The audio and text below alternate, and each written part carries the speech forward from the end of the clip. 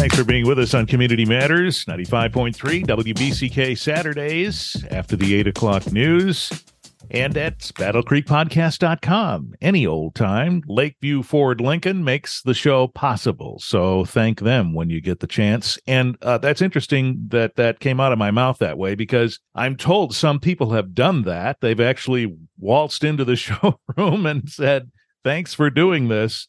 Thank you for that support. We appreciate that so much. You know, one of the things we used to do on the morning show on WBCK is check in every couple of weeks with the chair of the Calhoun County Board of Commissioners. So we're trying to do that now without taxing Steve Frisbee too much. So, once a month or so, we're checking in with Steve on the business at the county board level. And here we are at one of those times. Hi, Steve. Hi, Richard. Don't use that word taxing. Oh my goodness, you'll get everybody fired up. I'm sorry. Yeah, poor choice of words there. Wrong setting. That's right. Well, here we are at the end of the year. Yeah. And you got everything tied in a nice little bow here at the end of the year, did you? Pretty much. We did formally pass the budget. We had to make some adjustments in our taxing, where that went as far as the values and things like that, but minor stuff. And then we have to do the cleanup of the budget at the end, where we're moving money from one line item to another because of the amounts that were already approved in the budget. They ended up being spent for different things, or a little bit different, not for people. We constrain the elected and appointed department heads by the number of people they can employ as our major cost measure control. So, but they'll pay a little bit more for a piece of software than they thought they might, and did pay a little less for a different one. So they'll have to move money around, and it all works out in the end. And Megan Banning and Kelly and Gerald Shupke do a great job of keeping track of all that and getting us where we need to be. And we're probably going to see just about a break-even year, which was pretty tough considering the amount of declined revenues. Right.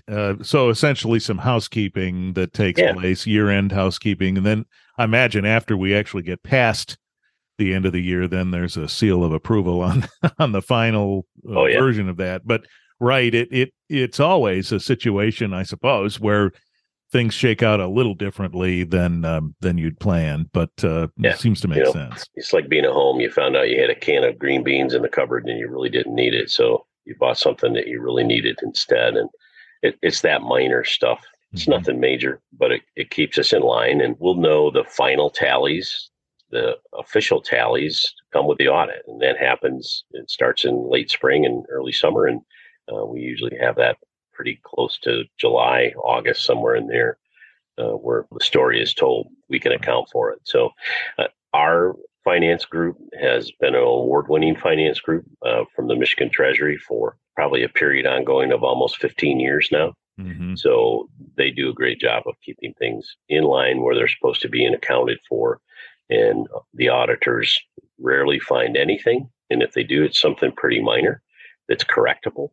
And we never have to, in my 12 years, I've never had to take action as a result of something that came out of a budget. They're always pretty darn clean, which is a good thing. That should be very comforting to the taxpayers. And it's very comforting to us commissioners, I'll tell you that. Right. And to be able to point to something that wraps up nicely is a lot easier than to have to deal with an issue. Oh, yeah. So now we look ahead. The meeting schedule is now on the Board of Commissioners website. So first meeting is January 5th, so not all that far away. That's considered an organizational meeting, Steve. What does that mean? So that means that we all get sworn in a ceremony. We're going to have the clerk and the chief judge participate in that this year. We'll have 4 women and 3 men, 2 new commissioners join us, Monique French and Diane Thompson. The rest stay in place, and we lost Gary Tompkins, who lost again in that close primary in August, to Tommy Miller, who stays. So then after that ceremony of swearing in, we'll amongst ourselves elect the chair and the vice chair. The chair is for a 2-term session, the entire term, and then the vice chair is for a 1-year term. And then the following January of 24, we'll have to reelect or find someone else to be the vice chair. So that's pretty much what the night is contained within. January 5th. We'll probably pay the bills.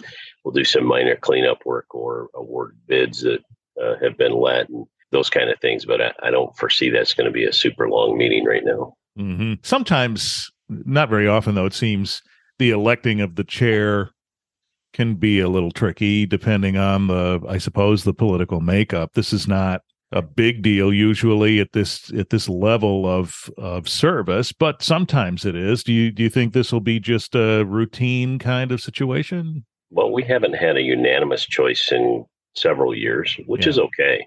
It means that other folks are interested in leadership and have some ideas and not opposed to those kind of things, and at least discussing them. So, but it goes without a fight. And that's the big thing is right. We may have different ideas, but we can present them in a manner where it's not a fight. It's just a discussion and a conversation, and then we all make up our mind which way to go. So I've been pretty grateful to be able to lead the last 2 terms, and we'll see what happens in January. A lot of discussions going on between all of us of what do we want to do next. Does a person who wants to be the chair nominate themselves or make it known? How does it work? You can nominate yourself. Typically, we work behind the scenes to, lobby others to support one position or another, or one candidate or another. You have to get 4 votes to get that passed. So when you have that 4th vote and somebody assures you they're going to vote for you, then you know the fight's over. There's no fight left. So let's just vote. All right, so we'll see how that comes out on January 5th. I meant to ask this before. As you look back on 22, is there something that stands out in your mind as one of the struggles or particular accomplishments that you say, yep, that's the one right there? I think the largest accomplishment, well, there's 2. First of all, the Juvenile Center, which is going to be called now the Calhoun County Youth Center, the juvenile home is going through a major refresh addition that updates that. And that has been 15 years or longer in the making, trying to get that facility where it needs to be.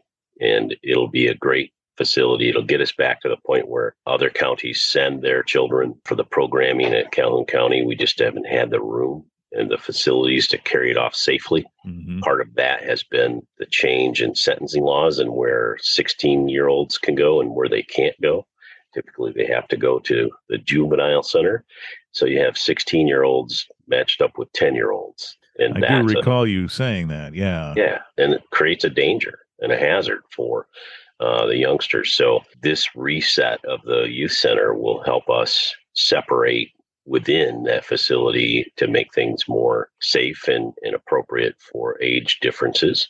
A 16-year-old male versus a 10 or 12-year-old male, there's no comparison. So you have to make things safe, and the families that send their children there, or the courts that send them there, and the families with their children need to know that that's a good thing for the county. And then I think the other big accomplishment in 22 was the completion, almost complete completion of the Emmett Township Local Road Program, mm-hmm. which was a $24 million process over 3.5 years. Every local road in Emmett Township will have had resurfacing completed. It's almost 80 miles worth of road. So almost half of the local road system in Calhoun County, I shouldn't say half, probably a third of the local road system in Calhoun County since 2014 has been resurfaced between Bedford, Penfield, and Emmett, and some other stuff that's gone on in some of the other local townships. So we're making great progress. It doesn't seem that way when you're driving Calhoun County roads sometimes, especially in the out counties. But over $100 million spent in local roads and primary roads over the last few years. That never would have happened if we'd have continued with the road commission. Very proud that that's happened, and it's got to be very nice for the township residents in Emmett to know that they don't have to go beating their front ends of their cars up trying to get to work or go see family and friends. So it's a good thing. I would vote to do that all over again. We made that decision at the end of 2012 to go from a road commission to eliminate it and bring it in-house and make it a county department. I would do it all over again just for those simple reasons. We have trucks that are more reliable. We have equipment that's newer, that's not breaking down every day. That whole department needed help. In some ways, they were very much constrained by the law in what they could finance and what they couldn't. They had to finance things on their own, and bonding was almost an impossibility without the county backing it. But their methods of operation and administration were another Achilles heel that we have corrected. So right away, we started doing things without any additional revenue other than local road millages and appropriations. So in the past, that was never an option. The County Road Commission never had dollars to do the 50-50 match that's required by law and those kind of things. So we've just steamed ahead and reduced operating overhead, all those kind of things that put money into roads. And that's what that road department is supposed to be doing, focusing on the mission, and that's making roads safe. We've got those large metropolitan areas completed mostly. Leroy Township would be an exception for that, and they've found a way now to fund their road improvements. So it's looking up and up. Now, how do we get to these medium-sized and very small-sized townships in ways that are affordable and meaningful to fix their roads? Other counties have road commissions, so I think Kalamazoo County is a road commission, but individual counties have to decide, I suppose, what setup works best for them, whether it's a commission or a department. Yep, they do. And the reason we changed was Governor Snyder asked if he could do anything in that arena. We asked him to create legislation that allowed us to eliminate it. Art Kale and myself went and watched him sign that in his ceremonial office, and then we went to work. We didn't just say, hey, we're eliminating them. We had several folks appointed to a task force that looked at the feasibility. And in the end, what we decided was we could do no worse. We felt we could do much, much better. And the reality is we have. So did our due diligence, led by Kelly Scott and others, to say this makes sense in many ways, and in many ways it has. So, next set of problems, like I said, those medium and small townships and entities, how do we get them more involved and more solved as far as road surface? Is that among the priorities in 23 to figure that out? Absolutely. And what else is at the top of the list in 23, would you say? Well, I think, just continued financial management. We just reaffirmed our AA bond rating, and that's a good thing for the county. People say you always should be paying cash. Well, cash is king, and if you don't have any cash, you won't have any ability to be flexible. And when you can incorporate bond payments into your operating budget without impacting your ability to operate, bonds have been so low over the years. That's changing a little bit now. Right. But that allows us to do these large projects. We couldn't have paid our $12 million of Emmett Township local road programs from our cash reserves without then impacting our ability to serve and everything else. So these snowstorms, we wouldn't have been able to respond at all. We said, we're broke. Just managing the resources that you have, including the cash and the funding abilities and capabilities. And that's why good management and fiscal resources and your bond rating are imperative to being able to continue to move forward. All right. Sounds like a good place to leave it before we pick up in 2023. Thank you, Steve. Yep. And I offer my thanks to Lakeview Ford as well. And this is a great service that they're providing to the community, and we appreciate it. Yeah, definitely intending to continue in 2023. Thanks, Steve Frisbee. Take care. Happy New Year. See you next year. I'm Richard Pyatt. There you have it. The last of our guests in 2022 on Community Matters. We'll be back with you in 2023 with the first guests of the new year next Saturday. Brought to you by Lakeview Ford Lincoln in downtown Battle Creek. Don't forget to, if you missed an episode or you want to look back and hear it again, just visit battlecreekpodcast.com. And if you have a suggestion for a guest or just want to check in, send us an email at communitymatters@shoplakeviewford.com. Have a safe and terrific New Year.